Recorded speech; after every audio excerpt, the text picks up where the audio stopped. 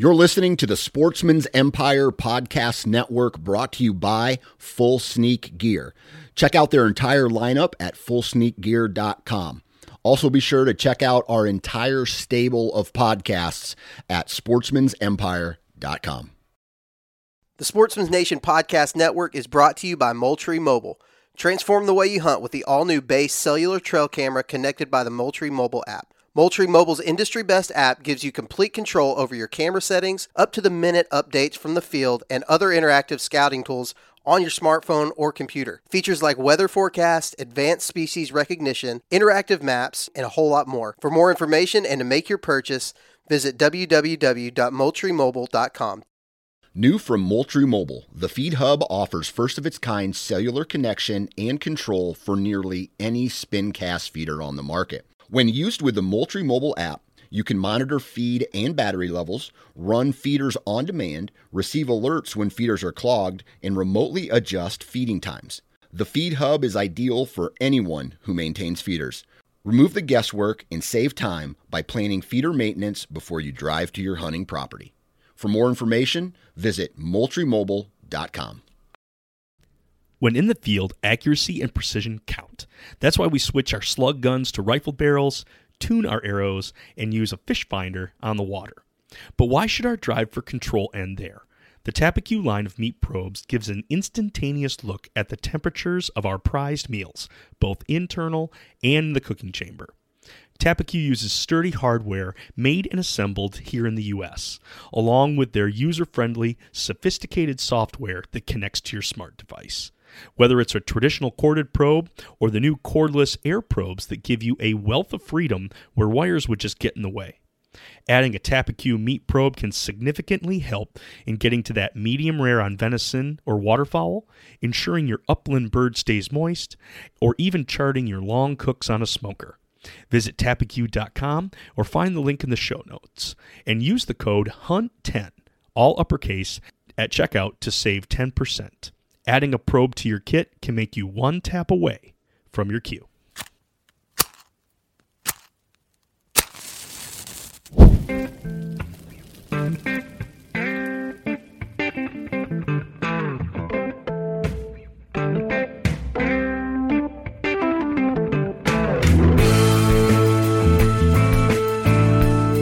Welcome to the Huntivore Podcast, powered by Sportsman's Nation, where we celebrate the hunting and fishing lifestyle through the utilization and consumption of our wild game. No egos. Fork in hand, beer in the other. No status. A piece of red meat on a hot grill and turn it into a burnt offering. Just catch it, cut it, cook it. This is episode 91. Justin Townsend, Something's Fishy. On this episode of Huntivore, Nick is joined by Editor-in-Chief of Harvesting Nature, Justin Townsend. Justin lived down in the Keys and had his fair share of cooking and eating saltwater fish. Now he resides in Colorado and has to tune his craft to freshwater. Nick asks about fish cakes, fish dips, and is there anything we can do with freshwater roe? To finish out, Nick and Justin brainstorm a smoked salmon dockside pie. Get ready for some fish talk on this episode of Huntivore. Well, hey folks, beautiful evening here in Michigan. It's still getting dark early. We can't get around February, but it seems like also we're in the dog days of traveling, and if you've got kids, you understand what I'm talking about. Today I was living the rural life and having every destination be 30 minutes away from where I was currently sitting. So between two different towns, two different kids' events, and then finally coming home, like I feel really good to be sitting here and actually sitting down to a record session. And to go along with that, I'm talking to a guy we've had on about a year ago. We're back on with Justin Townsend. He's no longer living the Key life. He's living the Mile High life. He's in Colorado. Are you still working for the Coast Guard, but now you're in this high mountain range? How does that all work? I am. I'm just doing the fun job of logistics, so I get to move people, planes, boats, and toilet paper. It's not as exciting as it sounds. Well, with 2020 behind us and knowing what happens with toilet paper, I mean, you've got a key critical job right there. It takes one cold to go south, and all of a sudden we're running to the store again. So that's a logistics job you got to take care of there. Absolutely, yeah. So switching over into Colorado, just kind of as you've been settling in there, what's it been like to go from Keys into Colorado? Are you starting to get your roots established? Have you been able to find some either hunting ground or fishing ground that you've been able to take advantage of this year? I have. It's been kind of an interesting assimilation into Colorado. I'm originally from Oklahoma. I left Oklahoma at 18, so it's been now over 15, 20 years since I was, we'll say 15 years since I was down there. And so Colorado shares a lot of ecosystems on the eastern side similar to like western Oklahoma, so that's why I bring that up. But kind of being back in a landlocked state for the first time in a long time, kind of had to change my focus a lot. We got here in the summer, so we fished a little bit, but not quite much. I was trying to sit down and figure out the draw, figure out where I was going to go, what I was going to do, and I really kind of spent the season exploring. And so I was in eastern Colorado a lot, out on the plains, antelope, mule deer, all these other things. We spent some time in the Rockies for elk during archery season, and then I was up in Wyoming and just kind of like really just wandering around. And I think I'm finally starting to dial things in. I can say it was a very challenging year as far as like hunting wise and just trying to learn everything. I didn't bring home a lot of game this year, but I'm excited. Spring turkey's going to kick off. I may be headed back out to Oregon for spring bear. So we'll look to kind of start developing a routine. But it was still a great year. A lot of folks visiting too, coming in to hunt, coming in to fish. So we definitely got to get out and explore. Good deal. Yeah, I think everybody kind of goes through some of those changes, especially when it comes to a location change. Like for you, I mean, halfway across the country, but even guys that, finally leave home and they leave their home hunting grounds, all of a sudden, man, they gotta start over. Grandpa's tree stand or, the old faithful just ain't there anymore, and so you gotta create those new spots. So I'm glad to hear that you're taking an optimistic, positive approach to it. I could see how it could be really one of those like, man, this is tough, and you kind of just get frustrated. And I'm sure there were frustrating moments, but you seem to be taking it in stride. Yeah, it does make you question. I'll admit it. Like, am I doing what I'm supposed to be doing? Like, I feel like I'm doing all the right things. I just haven't found the right space to do the right things. But also too, like, I enjoy traveling around and hunting, and I have for several years. And you oftentimes like go into a place. For instance, like last year, we were 5 of us went to Oregon to the coastal range to black bear hunt in the spring. Only one person had ever seen anywhere we were going to hunt.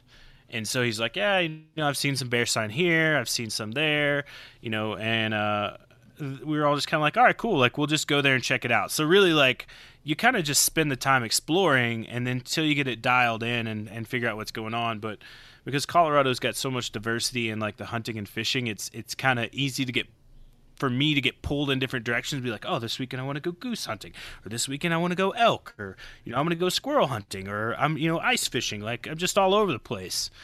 So it's fun. Sportsman's paradise out there. I'm a little bit jealous. Now I'm in a bit of a paradise myself, but it's glad to see that you guys have taken some footholds. And I think just as you've made your transfer as the head and chief of Harvesting Nature, your brand has really exploded in this past year as well. Have you noticed numbers on people being very interested on, you know what, I can grill this backstrap the same way that I've been grilling it day after day and enjoy it, but I'm ready for something new? Have you been seeing a lot more folks getting interested into their wild game? I think so, absolutely, and I think it's not just on Harvesting Nature too. I think across the board, I won't tell you that I spend a lot of time on social media, but like I get on there and I browse and I look around and I see, and it's not just the folks that you expect to regularly post wild fish and game food photos or anything like that. Like, people are just sharing, and it's great because there's, I think one of the big things that I saw that kicked it off was back probably 2 years ago, Facebook started the groups, and everybody's got a group now, and they're just like these community centers where people are just like, hey, check out what I cooked. Hey, check out what I cooked. Or, oh, hey, I have this that I'm curious about. Like, how do I make, truffled elk backstrap? Like whatever.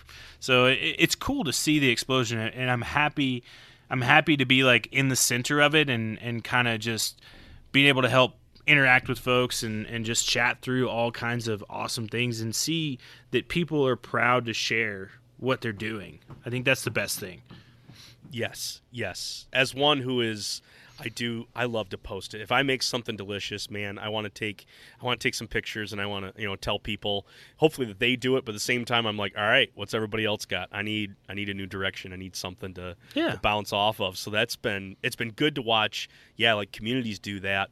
And just with the launch that you guys have been doing at Harvesting Nature, you had the original Fish and Game podcast, and then you launched the short stories, and this was perfect because it ran into the time where all of a sudden we weren't doing anything as a world, and I was able just to catch up on a lot of stories from people and jump in onto that, and I actually got to sit in a couple of cooking classes that you guys were putting together. You were putting together dinner night or whatever it was, the Zoom meetups that you were doing with folks that you would have somebody. I was on the one with Jeff Benda, and that was such a riot. And Jeff got done, and he was talking with everybody, and it was good.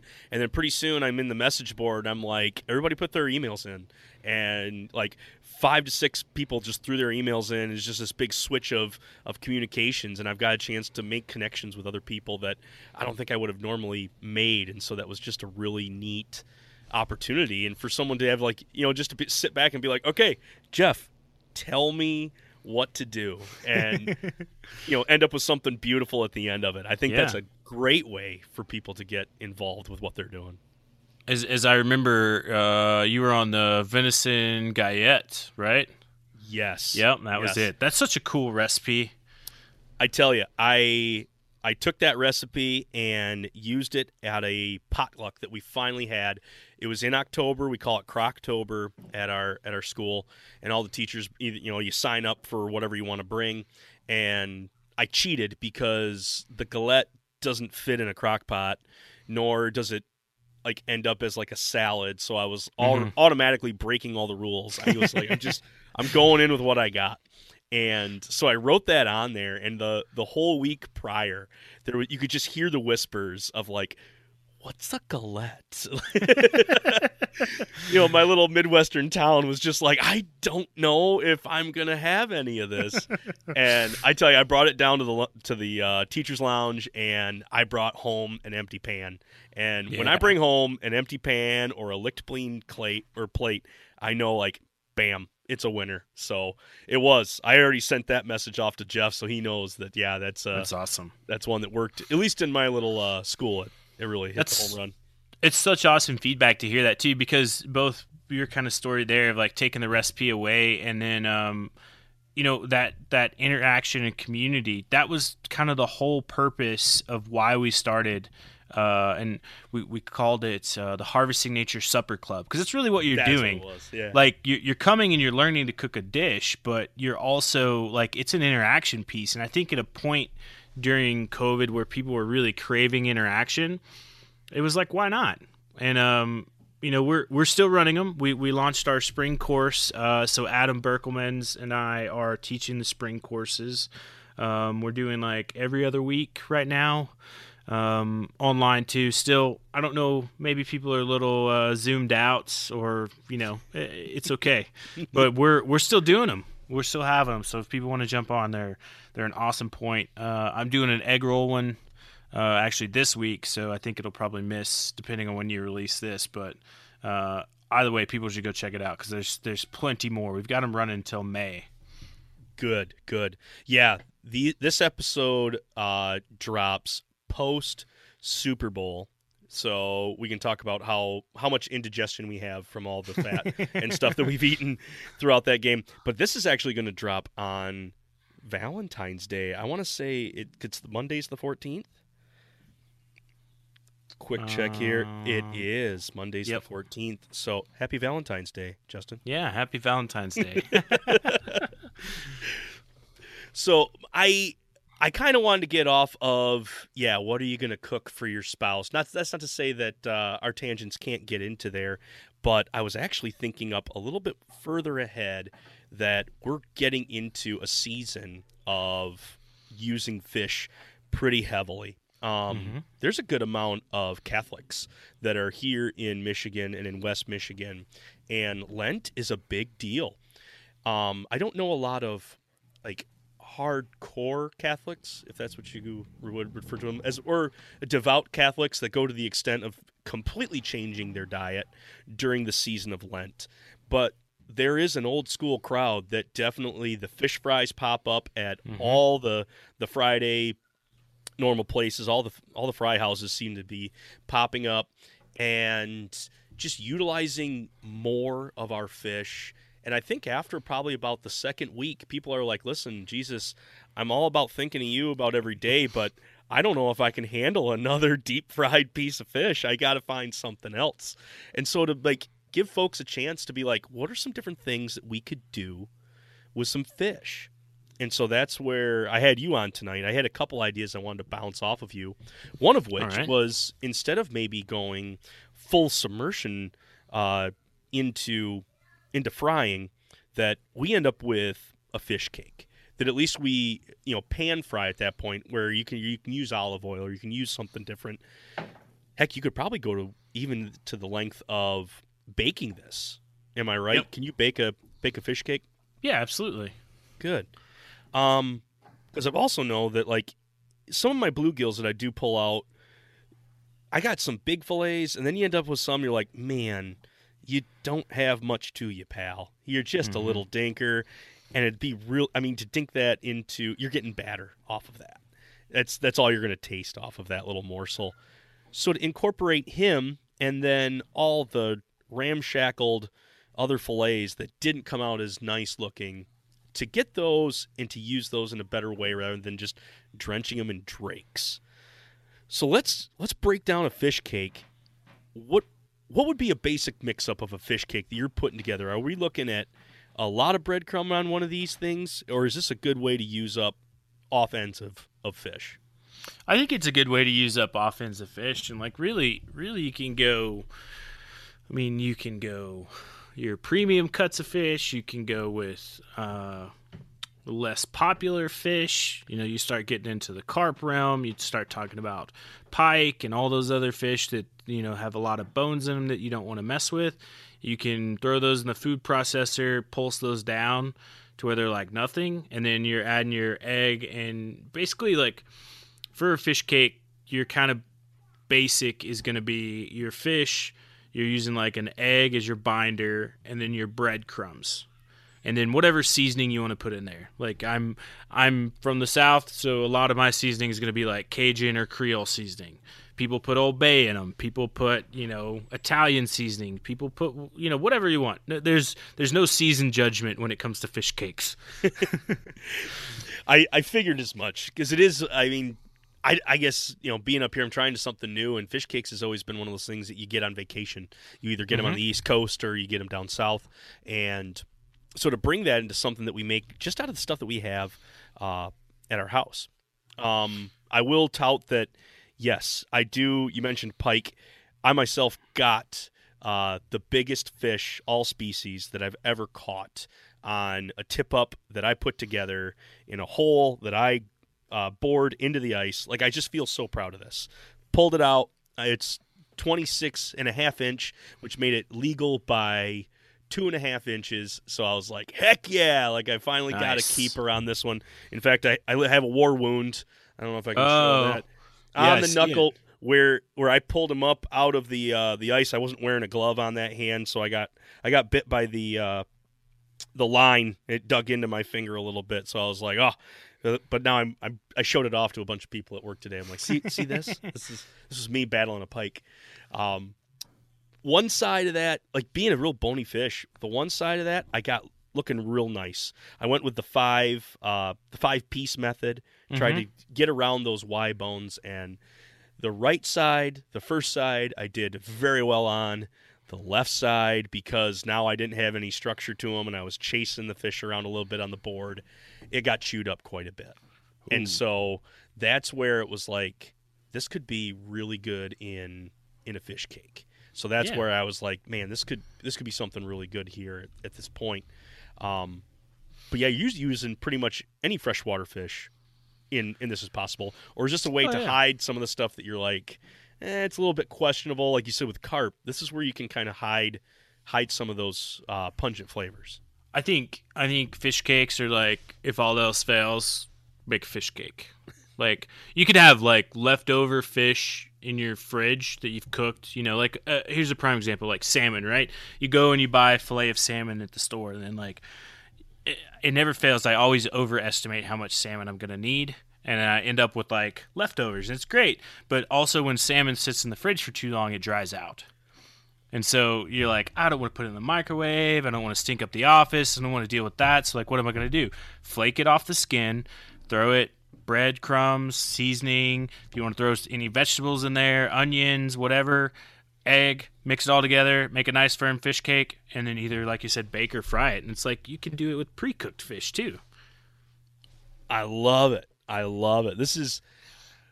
We refer to them as freezer treasures, where you've left something in there a little bit too long, or it's got a little bit of that freezer burn aspect where you're like, shoot, now what do I do? The fish cake is the answer to this. Yeah. It's been under our nose the whole time. What's it? You know, Long John Silver's, they've had it, and we've just kind of scoffed at the idea, and now we're finally coming right on back to that. I would say another thing to think about for your pike is pickled pike. Yeah. Talk to me a little bit about pickled pike. So when you pickle fish, the vinegar in it actually will disintegrate those bones. So if you miss bones inside the fish when you're filleting it and you have a concern about it, especially with pike because there's a lot of them, or carp, there's a lot of those too, you can pickle it.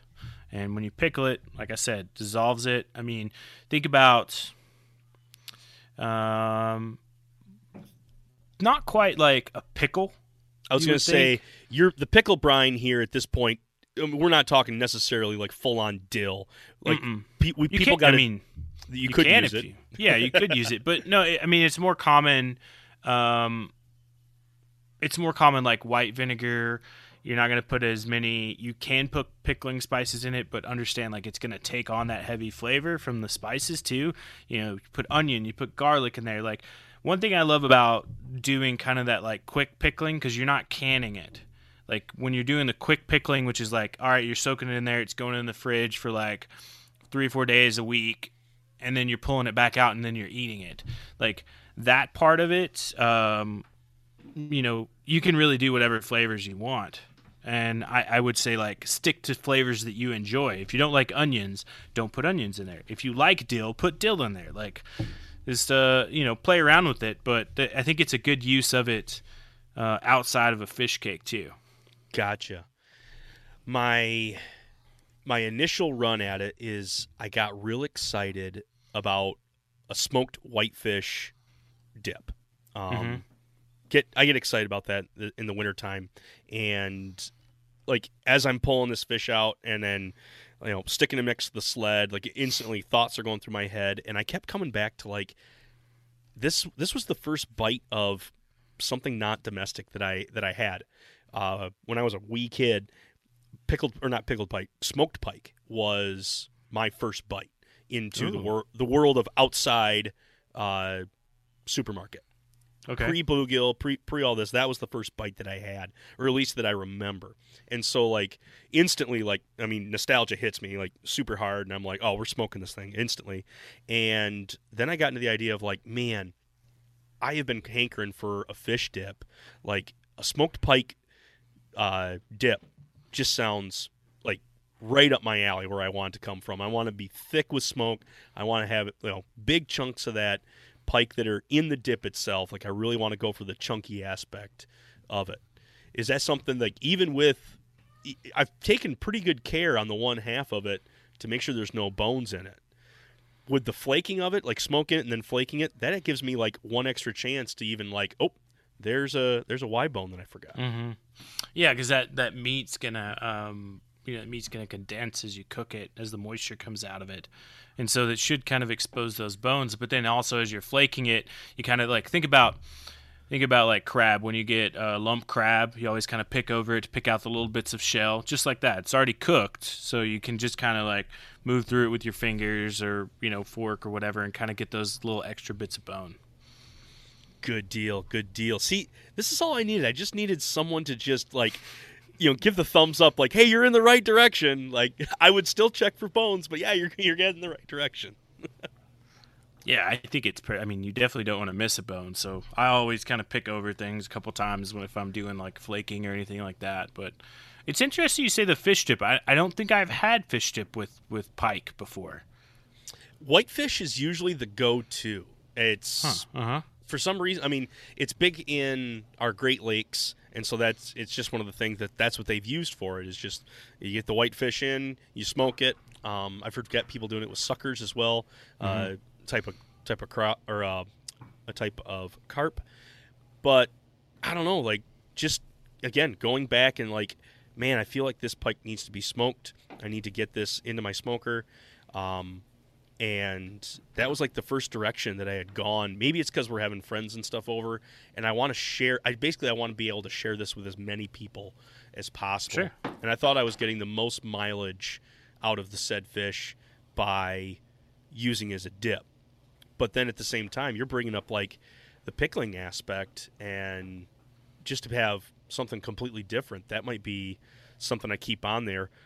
Or I just go catch another fish. That's probably ultimately what I think I need to do. Yeah, rather Sounds than like worry about to go out. rather than worry about every single morsel and ounce of this one. Like, let's just get some more to go along with it.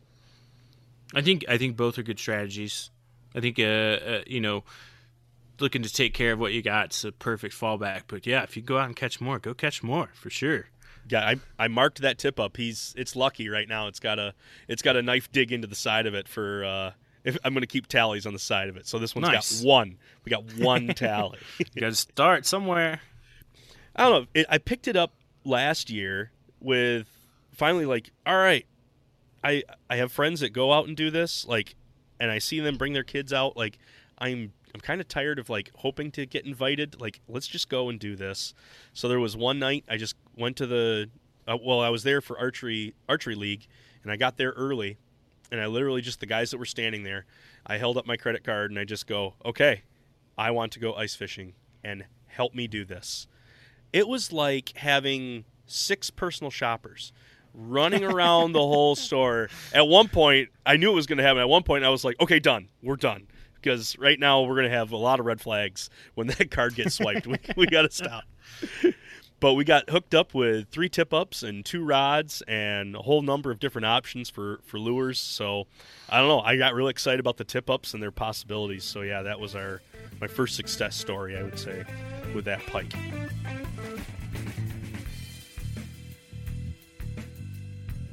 Just wanted to take a time out and say thank you to the listeners for tuning in. It really does mean a lot.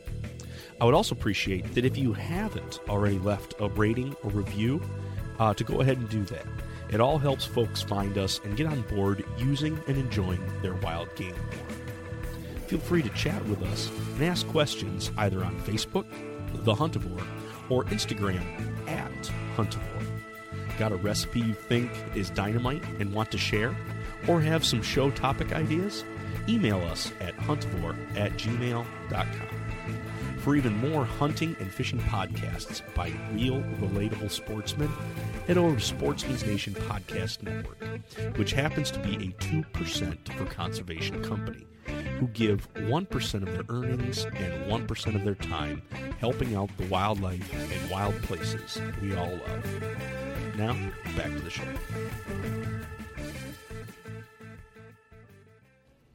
The other thing about that pike, too, I mean, I keep coming back around to this, but guys are finding this around. They'll find it with perch, is the amount of roe that come off these winter fish.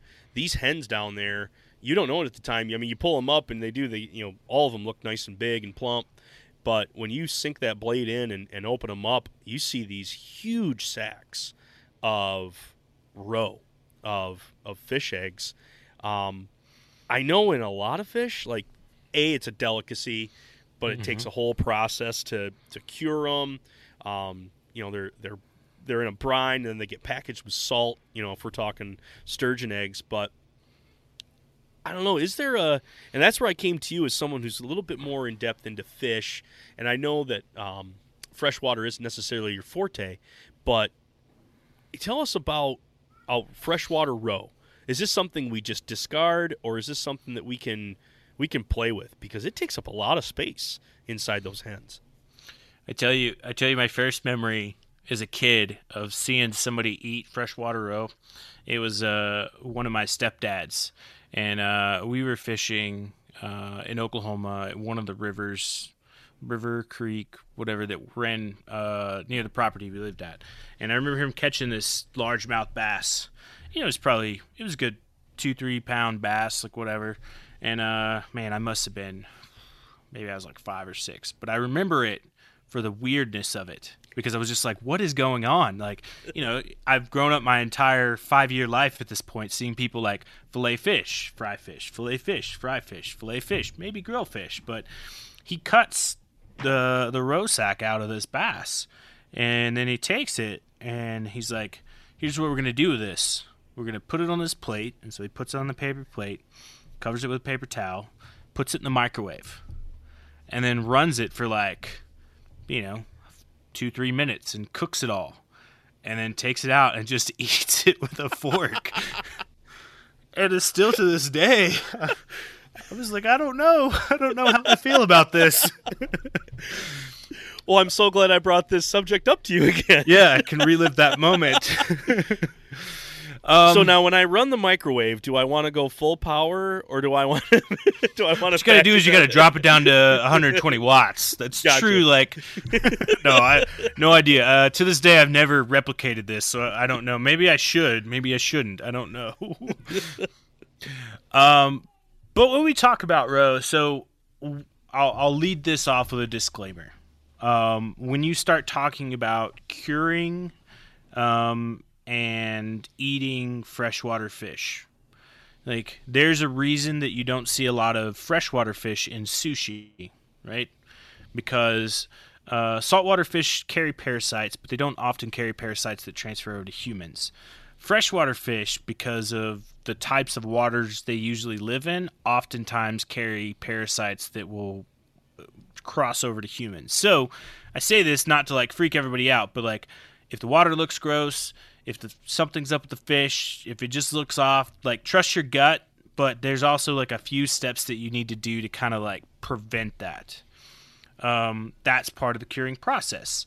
But if you even want to go a step further, when you start talking about roe, and I learned a lot about curing roe from Adam Berkelman. So Adam's a contributor at Harvesting Nature. He's got a website called The Intrepid Eater. He's actually got a full article on this and breaks down the process of curing roe, which is really great because he does a good job of it.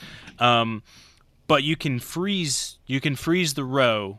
You want to be careful with it, so you're not busting the eggs or anything. But you can freeze it for a couple days, and that's generally if you see recipes for freshwater ceviche or cured roe or things like this, there's generally a freezing point in there, and if there's not, there should be.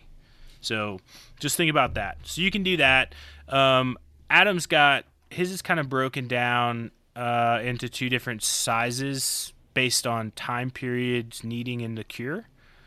And so like perch or panfish, he's recommending like 10 to 12 minutes in the cure, and that's basically just a saltwater brine. So I think you'll find a ratio. It's usually like a 1 to 8 or a 1 to 10 salt to water.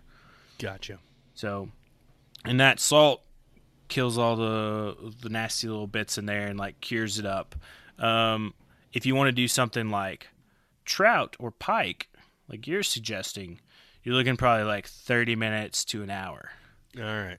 Now, is this straight salt that Adam's suggesting, or do we need to get into the pink salt aspect? Nope, no pink nitrates. salt. Nope. So this is just kosher salt. Okay. So when you're doing curing and things like that, like you mentioned, you have the pink salts with your nitrates and your nitrites. You get into the argument of those, which I don't think we have time for that. So we don't. But then you have iodized salt and you have kosher salt. You want to kind of stay away from iodized salt.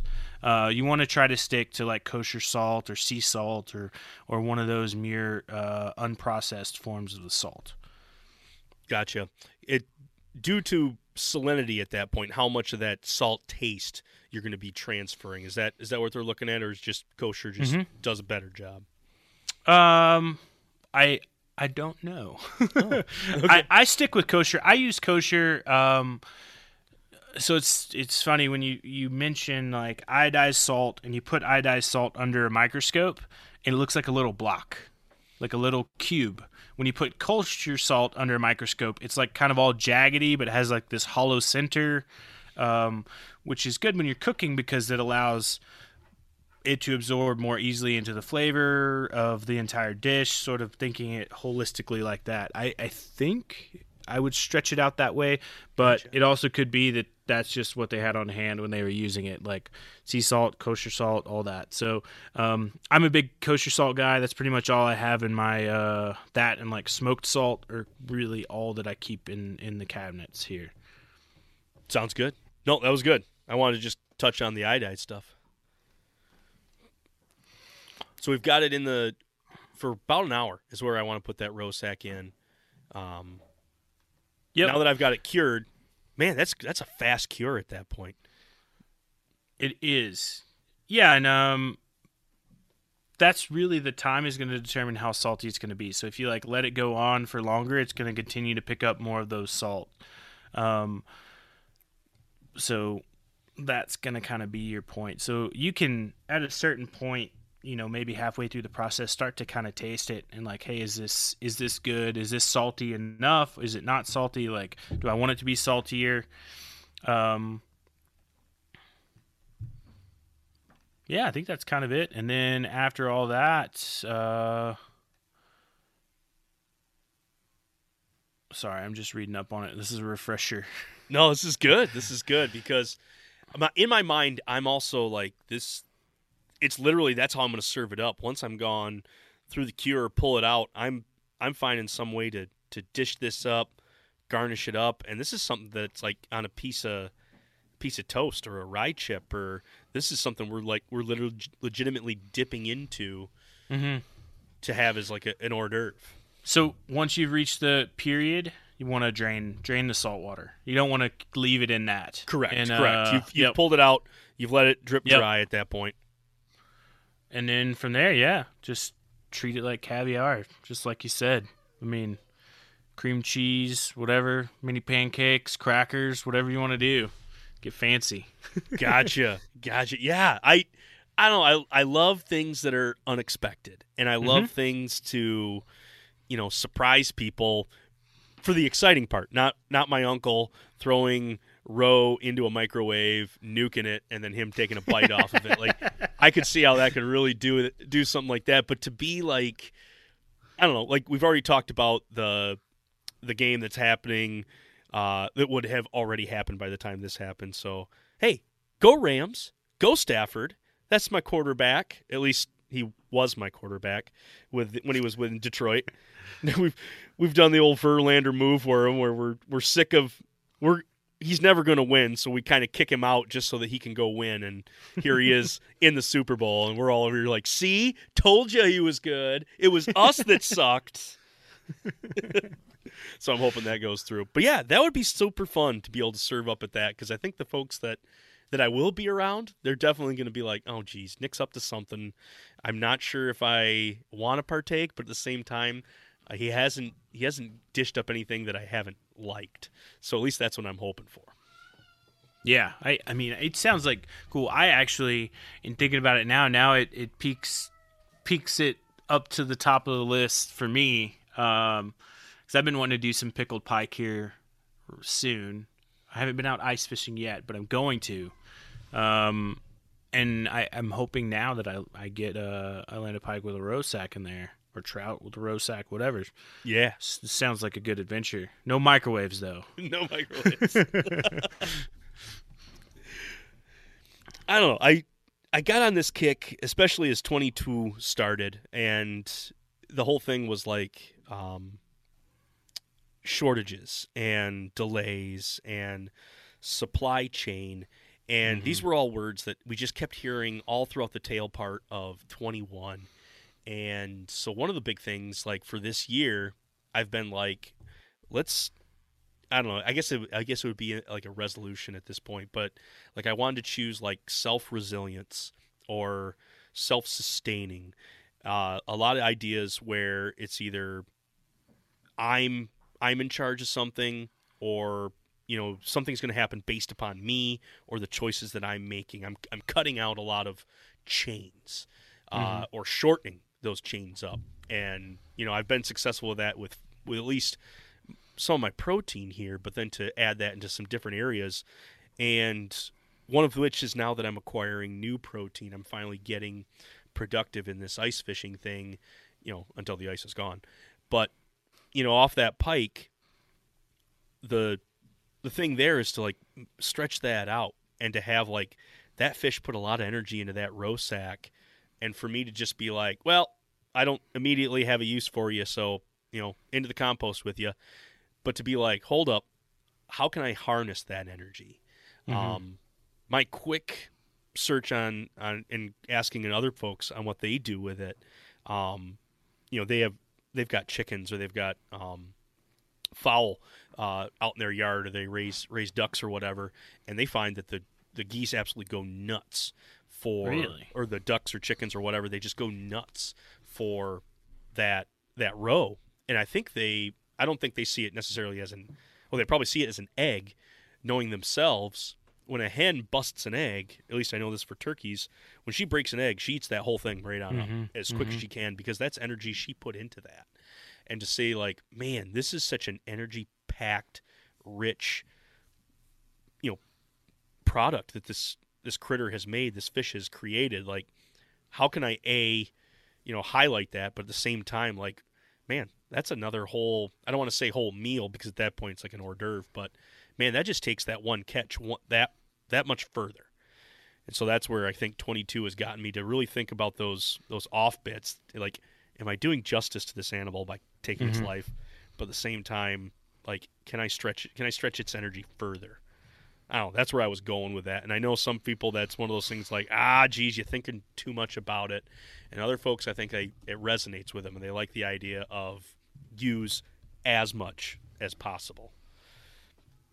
Man, I'm so spot on with what you're just saying there. And it's funny that you mentioned, like, all right, I want to stretch this, and I want to get all that I can out of this, and like even the roe. And I've been reading this book. It's called Delicious, and it's like the evolution of flavor and how it made us human. I'm big at, so I have an anthropology degree, so I'm big in like all these cultural and evolutionary books and theories. And one of the thoughts that they present there is like, we have acquired our taste of like, I want this, based on the evolution of the human body, in the fact that it needs that whatever element or mineral or vitamin is in that food substance, that it needs it. So when you start thinking about roe and caviar, and you think about where they're predominantly consumed in the U.S., like Russia, right? This is what always pops into my mind. Yeah. Well, Russia has super harsh winters, and you ice fish and you do all these other things, and so people are curing and smoking and doing all these things because they're trying to get exactly like you said. They're trying to get the most out of this fish at a point in time where food is the scarcest. So it just ties into that. I'm just like, it's crazy when you think about it, because it's just like the body needs it. It's a really vital resource. The chickens see it, the turkeys see it, we see it, and it's just like we got to just move our mind back to that mindset to say, hey, we need to use this because it's vital. Gotcha. I love that my like ancestral like feelings are coming out. Yeah. That could be a good thing. I hail from Scotland, so all of a sudden I'm going to start looking at stomachs a little different, I think. I better watch that. I'm going to start making my own haggis. But at the same time, like, no, it's good to know that, like, that is, yeah, that's something that is a thing. That I don't feel crazy anymore for having that draw anyway. No, I don't think you should. Well, good. Well, man, we've gone over fish cakes. That if you're totally down and out, just make a fish cake, and you can make it with anything that you're going with. The fish dip, I wanted to go with the pike on that one, but I know whitefish is always a good thing, and pretty much I think you can, like where you were talking about, even using the salmon in that. And speaking of salmon, I've already got some of that smoked. That was my past little project, and I got really excited for doing a shepherd's pie. If I'm gonna circle all the way back around, man, we took a large rabbit trail. I'm circling all the way back around to where we were talking about different dishes that you could have for Lent. I wanted to come up with a fish pie or a shepherd's pie, and actually I didn't think shepherd needed to be involved with it. That would be something I feel like had legs and hooves, and here we have fins. So I wanted to call it a dockside pie. Ooh, I like it. And essentially, I got smoked salmon, and I want a potato top, but I don't want to go the route of like a russet or even like a Yukon Gold. I want a savory sweet potato topping to it. Ooh. So this is my direction, and so by saying this, I'm coming to Justin in all his knowledge, because we're going to brainstorm this out. This is a project that I am working on right now. Elements are in the fridge, and we're going to hash this out. So if it turns out amazing, I have to give a lot of credit to Justin. And if it doesn't turn out, I'll own 90% of it. How about that? I'll take 90. I'll share it with you. I'll share it. We'll do a 50-50 split if it doesn't come out well. Sounds good. Oh, man. This is... okay. So here's my idea. Interesting. Yeah. So shepherd's pie, if anybody doesn't understand what a shepherd's pie is, basically it's like a really thick stew or a roe, and you've got elements in there. A traditional shepherd's pie would be something like either a chunked or a ground meat mixed with carrots, corn, onions, you name it. Throw in XYZ vegetable that you would have in a stew. You actually put that into like basically an oven-ready dish. Something that's like couple inches on either side, casserole dish, that would be a great spot for that. And then you end up topping it, that thickened stew, you end up topping it with a mashed potato. Get some high points on it. Don't make it smooth, because you want those like really caramelized bits. You want the little brown ends on there to really crispen up. Being here in the Midwest, I'm sure cheddar cheese is going to get knocked onto there. There's going to be a dry ranch packet someplace. But then that gets shoved into the oven. I'm thinking 350, 400 degrees for 30 minutes. You're wanting to just warm all this through, because most of it's already cooked at this point. Then you pull it out and you just serve that up. And you basically, it's a kid who doesn't like to mix food. It's their nightmare, but a one who likes to mix food, I really enjoy it. My brother couldn't stand it because it was all mixed together, and I like to mix things in. Let all those flavors meld. So that's where I came in, like, all right, if I want to go to the sweet potato top, and now all of a sudden I want to get this filling in with this fish, I was trying to think of like basically 3 elements to the filling. I didn't want to get too crazy with it. And the elements that I had was using bigger pieces of onion. Like I still want the crunch of the onion to be in there with the flaked salmon. I did have a salmon and spinach omelet someplace, and I really enjoyed having that. And so to have that be like the green piece that would go in there, knowing that it would be wilted at that point because of how warm it was going to be, but to have the salmon, the onion, and the spinach, and that's what I had at least for my base that I was going to be looking in to having that row. Is there another element that you're thinking needs to be popped on off that, or are you thinking you got a good start, so let's just keep it simple, stupid, or is there one more little element that I should be adding? I think you have to add your sauce. You have to have a sauce. So like in the traditional shepherd's pie, you're having like a brown gravy sauce, but I don't think you want to go with a brown gravy for the salmon. Correct. I think you want to go with like a cheesy, creamy sauce. Gotcha. So a cheesy, creamy, something along the lines of like Swiss. I don't want to go cheddar. I want to go something a little milder. Yeah, I think I always like is like Havarti or Fontina. I really like Fontina. It's probably one of my favorite, but it's a light creamy cheese. Gotcha. Those are good. I think you could go with Swiss too. All right. Let's take the Fontina. How am I going to translate that in there as my sauce? Am I heating up milk at this point, doing like almost a basic roe, and then just adding cheese into it? How am I going to create this sauce? I think if you did a roux of like flour and butter, like you're going to end up with too rich a product, and it's just going to be like a very, very decadent dish, and you're just going to kind of walk away with it with your eyes wide of like, holy smokes. Unless that's what you want, then in that case, I think I would stick to like almost thinking about making like a runny mac and cheese. Okay. So if you did heat your milk or cream, and then took like shredded cheese and added in and like whisk it in to get like kind of a runny consistency, because you want it to, with a shepherd's pie, it kind of holds together, but you've got all the ground meat kind of binding the sauce together. But I think with the fish and the spinach and the onion, you're going to get, you want to enjoy that, and the cream just kind of wants to be after. So it might be okay. Like you leave a little bit of cream on the plate when you're done. Like it's okay. Nobody's going to be upset at you. And then you're going to have the mashed sweet potato. Are you going to do mashed sweet potatoes? Are you going to do scalloped? What are you thinking for the top? I want a mashed sweet potato just to kind of go with the same texture aspect. But I didn't want to go like with the brown sugar top and like the marshmallows. Like it's the wrong direction. I agree. I wanted to get more of like, even if I ended up chunking out just on the top, chunking out and like crumbling up a little bit of goat cheese for that like hard tang. But at the same time, like we had like a savory. It was actually at a brewery. Maybe I was a couple beers in, so everything tasted good.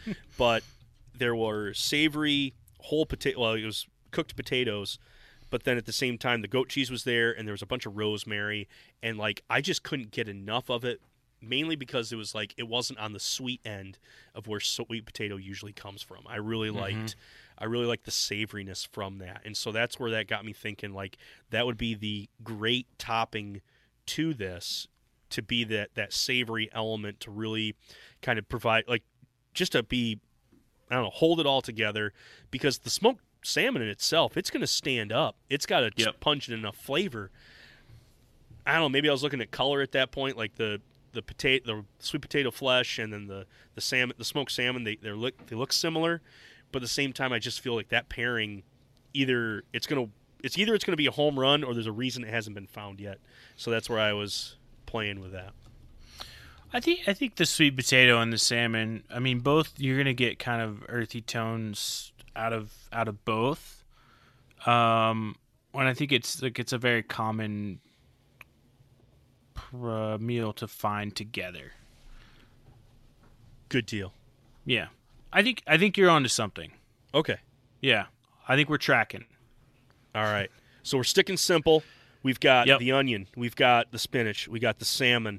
That's my That's my large elements going into a creamy, soft cheese-ish, mild cheese sauce that I'm going to heat up my milk and then add in the cheese to that. And if it's a little runny, hey, that's okay. You can leave that. You can mop that up with a piece of bread that we have on the side.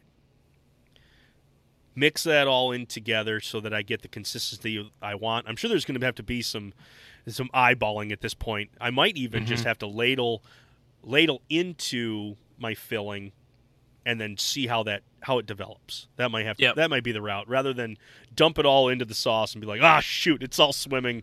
It's not no. work. Yeah, I think you're on that. Like ladle in. That way you can add it in just a little bit at a time until you get kind of what you want. Yep. I want it to be held together. I want that binding element, and that's where that cheese is really, I think, going to do that. But at the same time, like, yeah, I don't need it to be the brown gravy. We don't need another gravy aspect to this. Hitting that top again, we talked already about it. I'm going to, I will. I'm going to add the little goat cheese in there. We need some twang. Yeah. We need some acid. Sticking with rosemary, or should I go with some thyme on that, or should I keep it pretty straight? I would keep pretty straight. Like, I would go one or the other. One or the other. Yeah. Gotcha. Restaurant did rosemary. I think I'll stick with rosemary. They get paid the money to make food, so I don't get paid money. I just get just to get a chance to play with it. So cool. Well, we have got a game plan here now. I got to go to the store because I got to go find some Fontina cheese. If I don't find that, I know for a fact I can find Havarti. I've used Havarti before. Actually, I used Havarti with squirrel, and that turned out actually really well. I call them bushy tail buns, and it was a little yeast roll. I just kind of rolled it out, and then I put a piece of square cheese in there, a little bit of caramelized onion, and a little dab of shredded squirrel. Rolled that up, baked till the yeast roll was done. I tell you, that was a great little treat. Sounds good. Sounds delicious. It's just simple, and you make a mess of them up. That's the problem. Is I made a couple that were too big, and they were about the size of like a quarter pounder hamburger bun. So it really was like, oh man, I'm ready to be done with this yeast and with all this squirrel in there. But then at the same time, like I made some that were just about the size of a donut hole, and man, that was the perfect size right there. Nice, just one little bite, just a little morsel. Well, man, we've been all over. I'm excited for this dockside pie, and the elements of this will be going together probably. Well, I don't know. We're going to be busy, but I got the fish now. I've already got it smoked. I got to get to work. It's going to be midweek, so it will be done pre this episode dropping. So I will hold back my excitement in these next couple days, and then I will reveal it to the world. How's that going to work for you, Justin? I think it's awesome. Can you wait till Valentine's Day to hear about this? I mean, maybe. I think so. I'm excited now. I'm excited and I'm a little nervous too. Well, good deal. Keep the nerves up, because I don't know, when I play sports, like if I don't feel the butterflies, why do it anymore? The love of the game is gone. I'm excited here. I want to make people happy, but at the same time, I'm willing to risk that off-looking face of like, not this time, bud. Well, Justin, I do want to honor our hour here, and we are coming up on this hour. I do know there's one piece of news that we haven't talked about, be it from Harvesting Nature, so this is a great time to insert this. Tell us a little bit about you. Tell us a little bit about where we can find Harvesting Nature, and drop the news on the new magazine that's been coming out from Harvesting Nature. This is your shameless plug time right here. Tell us where we can find more about that. Sure. So everything we do, so you can go on just about any social media platform and search for Harvesting Nature, and you can find us: Facebook, Twitter, Instagram, all those normal stops. We're also over on Go Wild, too. Got a nice little page there where we share all our content. And then the bulk of everything we do is going to live on our website, harvestingnature.com. So there you're going to be able to find cooking classes, you're going to find wild food recipes, you're going to find adventure stories, you're going to find short films. You'll find the link to all of our podcasts. Nick mentioned them earlier. They're all great. We've got the Wild Fish and Game podcast where we talk about everything cooking and eating of wild food. We've got the Adventures for Food, which is adventure stories of people going out and actually finding, their own food. It can be successful or unsuccessful. It's a story nonetheless, and we like to celebrate those moments because that's real. And then, just like Nick mentioned, we're going to be launching our first issue of the Harvesting Nature magazine in mid-March, and it's going to be an electronic magazine that also is able to be printed on demand. So really what that means is if you're the type of person that likes to look at it on your phone, read through all the articles, you'll be able to interact, play videos, click through links, do all that. So it functions very similarly to a website. But when you're like, you know what, I really like this, I want to put it on the coffee table, I want to show my friends when they come over to drink beer, you can just hit a button and boom, it'll print and get shipped straight to your house. So those are all very cool features we're very excited about. It's basically going to have a lot of the content that our website does, but it's going to be very polished, very beautiful, beautifully delivered. But here's the thing, is that we're telling stories, we're writing recipes, we're capturing the adventures of the everyday hunter, angler, forager, cook, all those folks, right? We're telling your story. We're telling my story.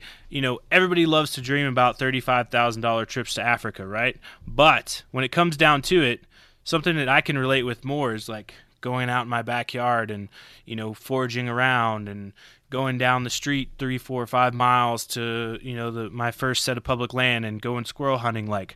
Those types of stories I'm really into because they're telling the stories of us, which is great. And we're trying to really represent the community. So I'm excited to see this come through. The stories are going to be there.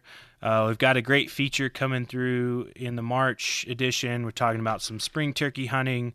We're talking about shad fishing. We've got some, we've got fish recipes. We've got turkey recipes. We've got an awesome photo essay. We've got some tech reviews. Literally, we're just kind of diving into everything, and I'm excited. It's going to be a great magazine. Every day I get to converse with Ben, who's our editor, and he just gets me fired up because I hear about all these great stories and people wanting to be involved in it, and it's awesome. So stay tuned. Cool. Stay tuned. March 2022, and it'll be quarterly. So we'll do seasonal issues. Oh, so fun. Yeah, I'm going to be all on board for this magazine. I'm a bathroom reader, and not to say that I'm going to, literally have your stuff in the toilet. It'll be next to the toilet, but I know it'll be visited quite frequently. Perfect. Well, I appreciate that. Well, Justin, this has been great. Hold on for just a second as I send our listeners on out. Well, folks, if you've been out on the ice and you've just been hammering all those bluegills, well, good for you, because I haven't been. But keep up getting your limits, keep on getting your fish, and fillet those things out. If you are the traditional fryer of fish, then you do that all through this season of Lent if you're a Catholic goer. But if you need something different, maybe think about one of those fish cakes. Or if you've got fish that's still in your freezer from last year, this would be a great way to use that. Even going with you get one of those pikes or even just a big smelly catfish. You want to make something out of it, hide it in a dip. But then at the same time, if you're really feeling out there, maybe you can join us for a little dockside pie. We're going to start out with salmon, and that might be something you want to do. But whatever you're going to do this Lent season in using your fish, make sure that the knife that you're using always stays sharp.